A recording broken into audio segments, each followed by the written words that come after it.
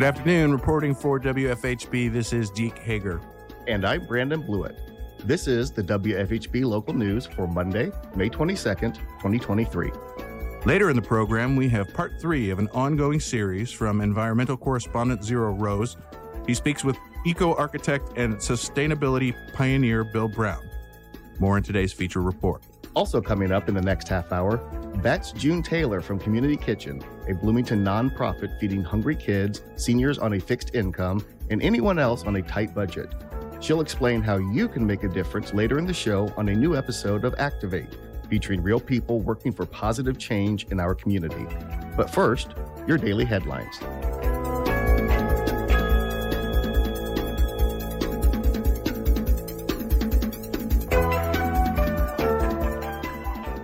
At the Bloomington City Council meeting on May 17th, Assistant Director of Planning and Transportation Beth Rosenbarger gave a report on a corridor study being done on College Avenue and Walnut Street.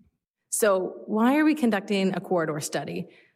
In summary, I would say safety, accessibility, use of public space, community goals, and adopted plan recommendations. But guess what? I'm diving into each of these. Slide. So along the stretch of corridor, which I'll talk about more, is the bypass to Allen Street. It's about 4.5 miles total of street. There are about 150 crashes each year. So that is 150 motor vehicle crashes every year along these important streets in our community. I think a lot of people who experience this space are willing to tell you the speed limit is 20 on both College and Walnut for most of it in the corridor area, and we're pretty confident people exceed the speed limit in these locations. Slide. So we are looking to improve safety. When we look at streets and how they're serving us, this is the intersection of College and 11th, and it is about 60 feet to cross the sidewalk there. And even if you said we're going to keep the 2 through lanes, 2 turn lanes, and a bike lane, there are ways to design that space differently to make the pedestrian crossing shorter. So every space where pedestrians are crossing an intersection and exposed to automobiles is a conflict space and a space where you can have crashes. Also, when we look at traffic signals and how traffic signals are timed, the pedestrian crossing time is one of the dependent variables that determines what a signal phase and signal cycle can be, because it is timed based on how long it takes a person to cross the street. So counterintuitively, or maybe I guess a win-win, is when you make pedestrian crossing distances shorter, it is both safer for pedestrians and can improve signal timing and signal turnover because you've now reduced how long a signal phase has to be. Beth Rosenbarger explained why they are looking into the corridor study and highlighted certain aspects that make this necessary. Why are we conducting a corridor study?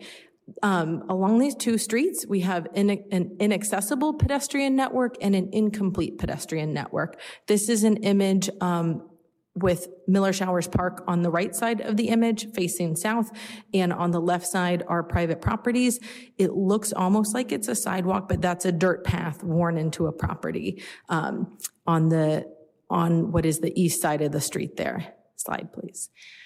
This is an area on South College, just south of First Street. It's kind of hard to tell, but this is a driveway, and that's the sidewalk, and they're just standing curbs. So anyone who's using a wheelchair, an assistive mobility device, or somebody with a stroller might be able to get by, but that's an inaccessible sidewalk, and somebody has to go into the street. Next slide. And you might say, well, they could cross the street and use the sidewalk on the other side, but there isn't sidewalk on the other side in this location. And also in the vicinity, this is Walnut facing west. The closest, very close destination to here is the Bee Line and Hopscotch Coffee. And there is not actually a complete sidewalk path to get from the intersection of Walnut and Dodds to the Bee Line and Dodds. I've heard about this from multiple people in the community, and that is a very challenging section to cross. A lot of people end up sprinting across the street at the turn on Dodds. She outlined what the corridor study parameters are and clarified exactly what is studied when looking at a corridor.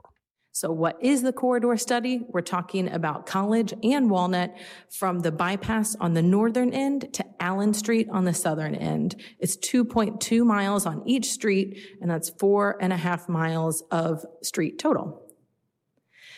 When we say a corridor study, I was talking to one group and they're like, well, what do you mean? And I was like, great question. We are talking about the streets. We are talking about the sidewalks, street trees, motor vehicle facilities, bicycle and scooter facilities, transit facilities, outdoor seating space, outdoor merchandising space, loading and unloading, deliveries, and more. So when we talk about the street, we do picture all these things and the many activities that need to take place there. How's it going with those activities right now? What's working well, what's not working well, and how do we want to improve upon that? Rosenbarger explained that the process is only just starting and that it will take at least a year before any decisions are made and put into action.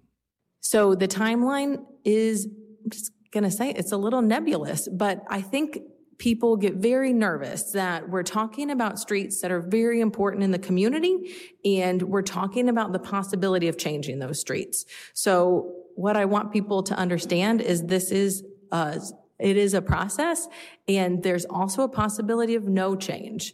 But if we were to look at this timeline and say right now we're in the existing conditions and conceptual design of that's the corridor study. After we develop a conceptual design, we still have to decide if and how to move forward. So ideally deciding on one design, moving forward with that, and amending it into the transportation plan. So let's say we do that. That's likely 6 months to a year from now is probably how long that would take. And then we've done that. It would take to start design of a street making detailed design from a conceptual plan takes 1 to 2 years. So just in the realm of, I know it is scary, but if as a community we decide to move forward, we are looking at a years-long process, not like we're going to go change College and Walnut tomorrow, just to be clear. Rosenbarger also encouraged anyone interested in learning more to attend a walk and talk where she will walk a group around the corridor and talk with them about it. Councilmember Sue Scambaluri asked Rosenbarger if they could offer more sessions after the typical workday hours. Rosenbarger said she will work on making some more of these options available. Next, during public comment, Bloomington resident and Commission on Sustainability member Matt Austin asked the council to switch from using Republic Trash Services to Rumpke when their contract with Republic expires in October. So back in 2018, the Sustainability Action Plan was set a goal to divert at least 40% of the volume of residential waste from being landfilled. And then in 2021, the Climate Action Plan had a goal of increasing landfill solid waste diversion by 30% of the 2018 values. Unfortunately, in 2021, we saw Green Earth, a major a company that did a lot of composting for IU in Bloomington, shut down. And then at the end of this month, everybody's probably aware that Earthkeepers is also shutting down. So with these goals in mind, we are sliding backwards. So that brings me to the point of my comment. Yesterday, I and a couple council members attended the Rumpke opening. Okay, currently the city has a contract with Republic. I am encouraging the city to give their notice, 60 days notice. The 1-year contract ends in October, to give them the 60-day notice so that Rumpke can also now give a bid. The reason that I believe that the city should choose Rumpke over Republic, there are 3 main reasons that I have found so far. Number 1, the landfill that Republic uses is 67 miles away. The landfill that Rumpke uses is only 35 miles away. So the carbon footprint is much less taking our trash to the landfill. Number 2, Republic does not harvest methane from their landfill. Rumpke does. Okay. And number 3, most importantly, and this is on the recycling side, if anybody's ever used broth or drinks almond milk, nut milk, these are called Tetra Paks.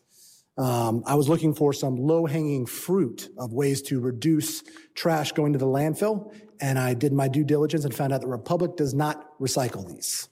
Well, what's great, another great aspect of Rumpke is that Rumpke does recycle these. So with our goal of reducing waste going to the landfill, you guys are probably familiar with these, have probably used products that use Tetra Pak. We could probably reduce our waste somewhere between 2 to 5%. So it's not a massive amount, but it is significant, and it helps us get closer to that goal, considering the fact that companies that were helping us reduce our waste are no longer in business. So once again, I really encourage the city to put in the 60-day notice so that we can make sure that we get bids from both companies. And I encourage the city to go with Rumpke because they are definitely a better choice when it comes to recycling, and the footprint of Rumpke is much less. Thank you for your time. The next Bloomington City Council meeting will be held on May 24th.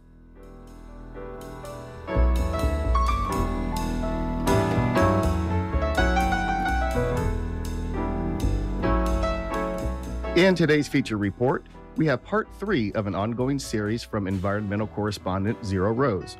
He speaks with eco-architect and sustainability pioneer Bill Brown. In today's installment, they address retrofitting existing structures like the university's historic limestone buildings, how to source sustainable materials to offset climate change, and how construction methods impact indoor air quality.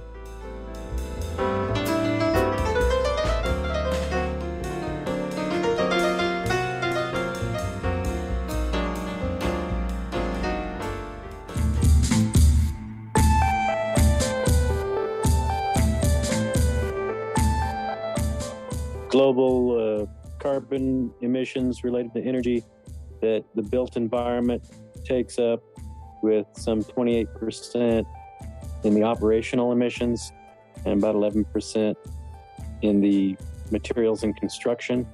So I don't know how many people realize that basically a third of energy use for heating, cooling, and powering is actually related to buildings. You know, people think about cars and larger infrastructural things, but making an impact on the buildings and the homes is a pretty considerable dent in the climate change issue. People are talking more and more about embodied carbon, and because it is critically important in the near term, and you're investing in that at the beginning of the project, and you can gradually chip away at that if you have an energy positive building. But the embodied carbon is something you actually look at on a solar panel as well. And it turns out in most of the research that I've seen, it takes a solar panel about 2 years to make up for its embodied carbon in the renewable energy that it produces. And if you had enough of an energy positive building, it would eventually catch up and pay back its embodied carbon. But it makes more sense to try to minimize the amount of embodied carbon in the building in the first place. And again, if you have an existing building, that's a great place to start. How much of that existing building can you reuse, and how much of those existing materials can you reuse rather than replace, and avoid that embodied carbon? There's also a huge amount of research now that's going into materials science. How do you make low carbon concrete? How do you make low carbon steel? And amazingly, some of the industries in those fields have zero energy goals, zero carbon goals for the future. And that might rely on developing low carbon fuels like hydrogen that was produced by electrolysis through electricity going to PV systems that are powering the electrolysis. So essentially you have hydrogen fuel from sunlight, and then you use that hydrogen fuel in the manufacturing process. That's something that is in the nascent stages of development, but it's certainly an area of research. And we're seeing some companies now that have low carbon materials. Interface Carpet, for example, has a carbon neutral carpet. And so some of this research has resulted in some products that are already on the shelf that can be used to lower the embodied carbon. And renewable materials like wood, again, especially if it's wood that's grown in a sustainable forest setting, is quite low carbon. And there's some sequestration of carbon in the life cycle of that product. Eventually, it's going to be given up. If the building is torn down, the wood rots or burns, that will release that carbon. But you can sequester that carbon for the life of the building. If, again, you want to be very careful about where that wood is coming from. And I've often thought that in Indiana, we have 5,000 certified forests that are well-managed forests that contain a lot of hardwood species that, are selectively harvested to maintain the health of the forest. That source of wood would be very sustainable, very low embodied carbon. And that's something that architects can utilize in their designs. And is that private forests you're talking about, or harvesting of the public forests? Well, I was talking about the classified forests, which are privately owned forests. And again, those tend to be very well managed for us. The certified forest owners can get certified to be FSC certified, which is the most stringent forest certification. And that is recognized by the LEED building rating system, for example.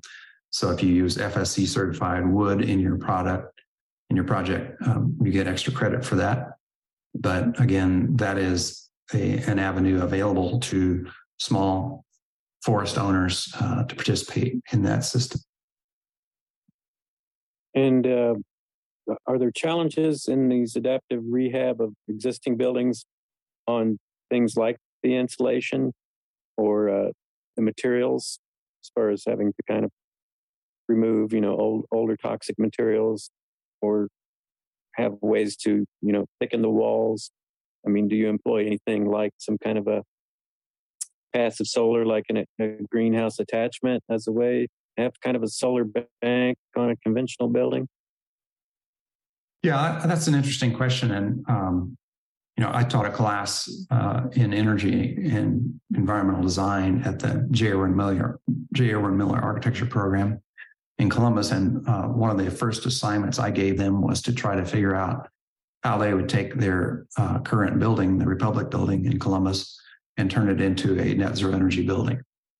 And what the trick with that project is that it is listed on the National Register of Historic Buildings. So you kind of have an interesting problem with historic buildings in that you're dealing with an existing shell of the building, but that existing shell also has historic value. So there are certain things you may not want to do. For example, in this historic building I'm in, this house near the IU campus, I've got historic weighted wood windows behind me. If we were going to retrofit this house as a net zero energy or net positive energy house, we'd want to leave those windows and maybe look at a clear glazing storm window, maybe an interior storm, something like that, that wouldn't interfere with the look of the system, that would add some insulating value. So you look at things like that. You could probably add more insulation to the attic. You look for ways maybe you could insulate the band joists in the basement. But with an existing building, sometimes you don't have as much leeway for things like insulation or changing out the windows that you would with a brand new building. But you could typically look at the lighting systems and upgrade the lighting. You could look at other ways to save energy with controls. You could electrify the systems, go with a high performance electric heat pump or geothermal. One of the projects that I worked on as the director of sustainability is we took our E-house, which was another house in this neighborhood that had those constraints, and we added insulation. We did all those things.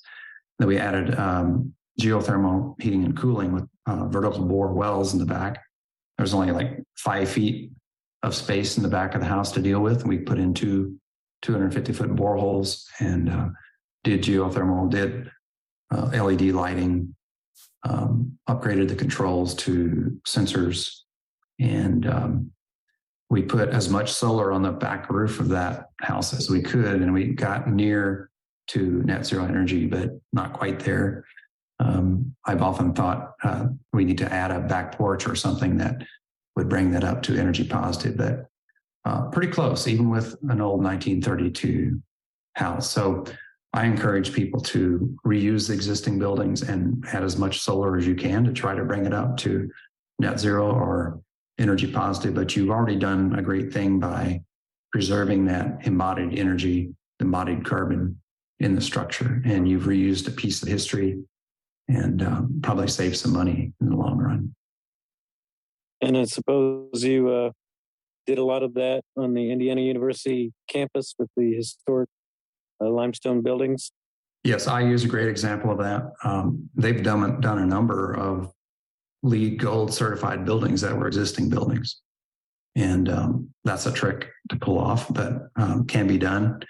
And again, there's green building rating systems that are specifically for existing buildings. And you can do just operations and maintenance, or you can do major renovations.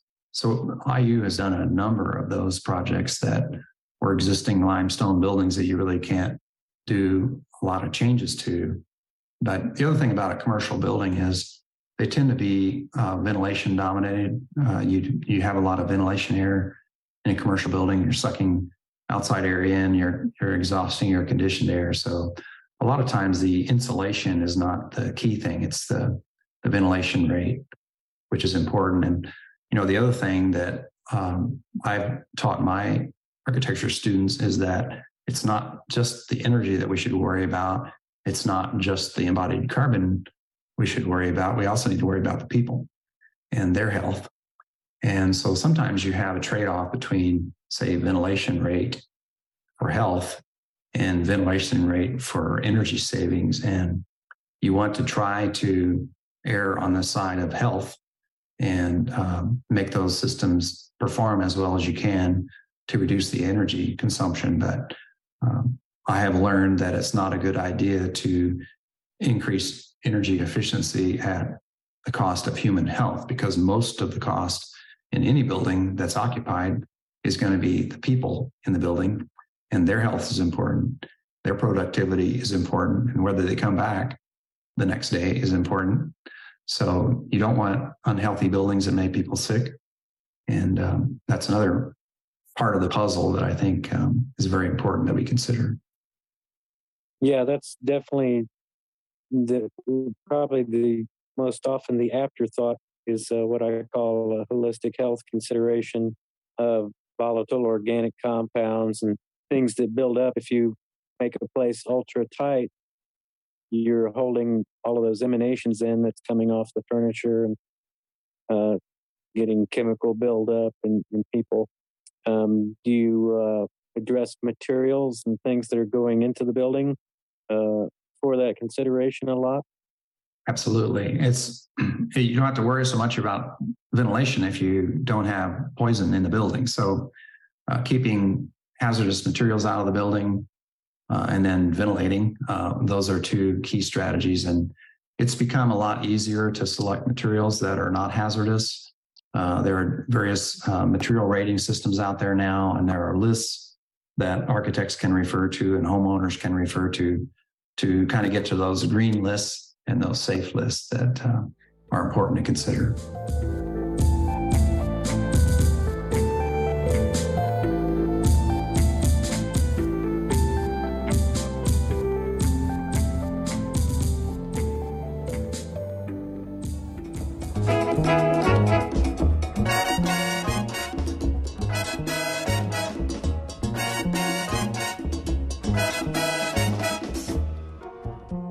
June Taylor talks about feeding people at Community Kitchen, and not just the homeless. This Bloomington nonprofit also helps hungry kids, seniors on a fixed income, and anyone else on a tight budget.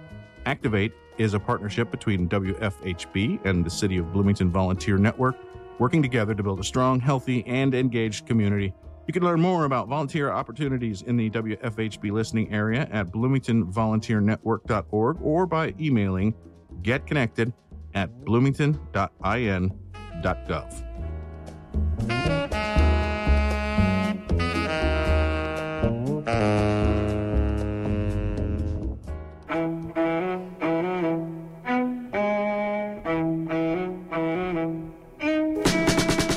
Welcome to Activate, featuring real people working for positive change in our community, encouraging you to get involved, live your passion, and make a difference.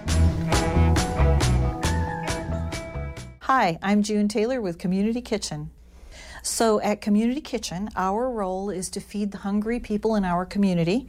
We do that in a variety of ways. We serve people at our facilities, and we also take food throughout the county to help people who can't come to us because of transportation issues. We feed children, we help other organizations. So we try to fit all of those spots where people need food and have trouble getting it. When most people think about Community Kitchen, they first think of the homeless. And while that is a population that we serve, there are other levels of folks in the community who just don't have enough food. We have a lot of parents, young families where the parents are both working more than one job, trying to make ends meet. Senior citizens. Living on Social Security, it doesn't take you very far. What we're finding right now, I think, is that many people just don't have a safety net. They don't have a savings account, or they've had to use it. And so there's nothing to fall back on. Many people have an income that doesn't really allow them to take advantage of some programs. Maybe they make too much, for instance, to be on food stamps. All those sorts of issues that make them sort of fall through the cracks. So there are a variety of issues that all involve really not having a good safety net. You know, we're doing everything we can to sort of fill in so that people don't bottom completely out. So a long time ago, when I was in high school, I didn't know that one person could make such a difference. As a teenager, I began to see maybe I could do something good. And through the years, I decided I was only working at nonprofits. And I've been with Community Kitchen for 6 years, and that circle for me of going back to what I found so astonishing as a teenager, like really, I could make a difference, I could do something. And here I am working at this place that is making a difference in so many people's lives. And I can go home at night and realize that I'm just not lining my pockets, right?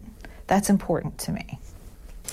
So the frequent question that I get is, how can we help?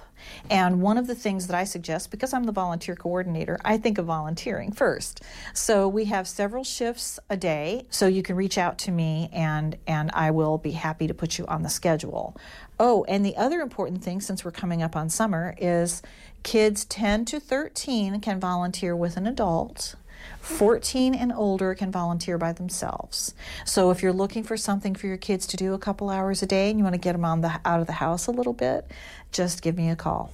My phone number is 812-332-0999, or you can email me. It's june@monroecommunitykitchen, all one word, .com. The other thing, people can donate food to us, of course. With food donations, canned food is wonderful. If you plant a garden and you have some extra produce, we love produce in the summer. We love to serve fresh produce and fresh food as often as we can, and summer is the time for us to do that. So please don't think that 6 tomatoes is not enough. 6 tomatoes is perfect, because we will put that with other people's 6 tomatoes until we have enough to make a salad. Monetary donations are always welcome. People ask me sometimes, is it better for me to buy food, or is it better for me to donate money and you can buy your own food? Either thing that you do is perfect. So our website is monroecommunitykitchen.com, and our phone number is 812-332-0999. So I'm June Taylor from Community Kitchen, and thank you for listening to my story. I hope you want to be part of our effort. You've been listening to Activate, true stories from friends and neighbors who stand up for what they believe in. Activate is a partnership between WFHB and the City of Bloomington Volunteer Network, working together to build a strong, healthy, and engaged community. With production support from students in the media school at Indiana University. You can learn more about volunteer opportunities in the WFHB listening area online at bloomingtonvolunteernetwork.org. That's bloomingtonvolunteernetwork.org.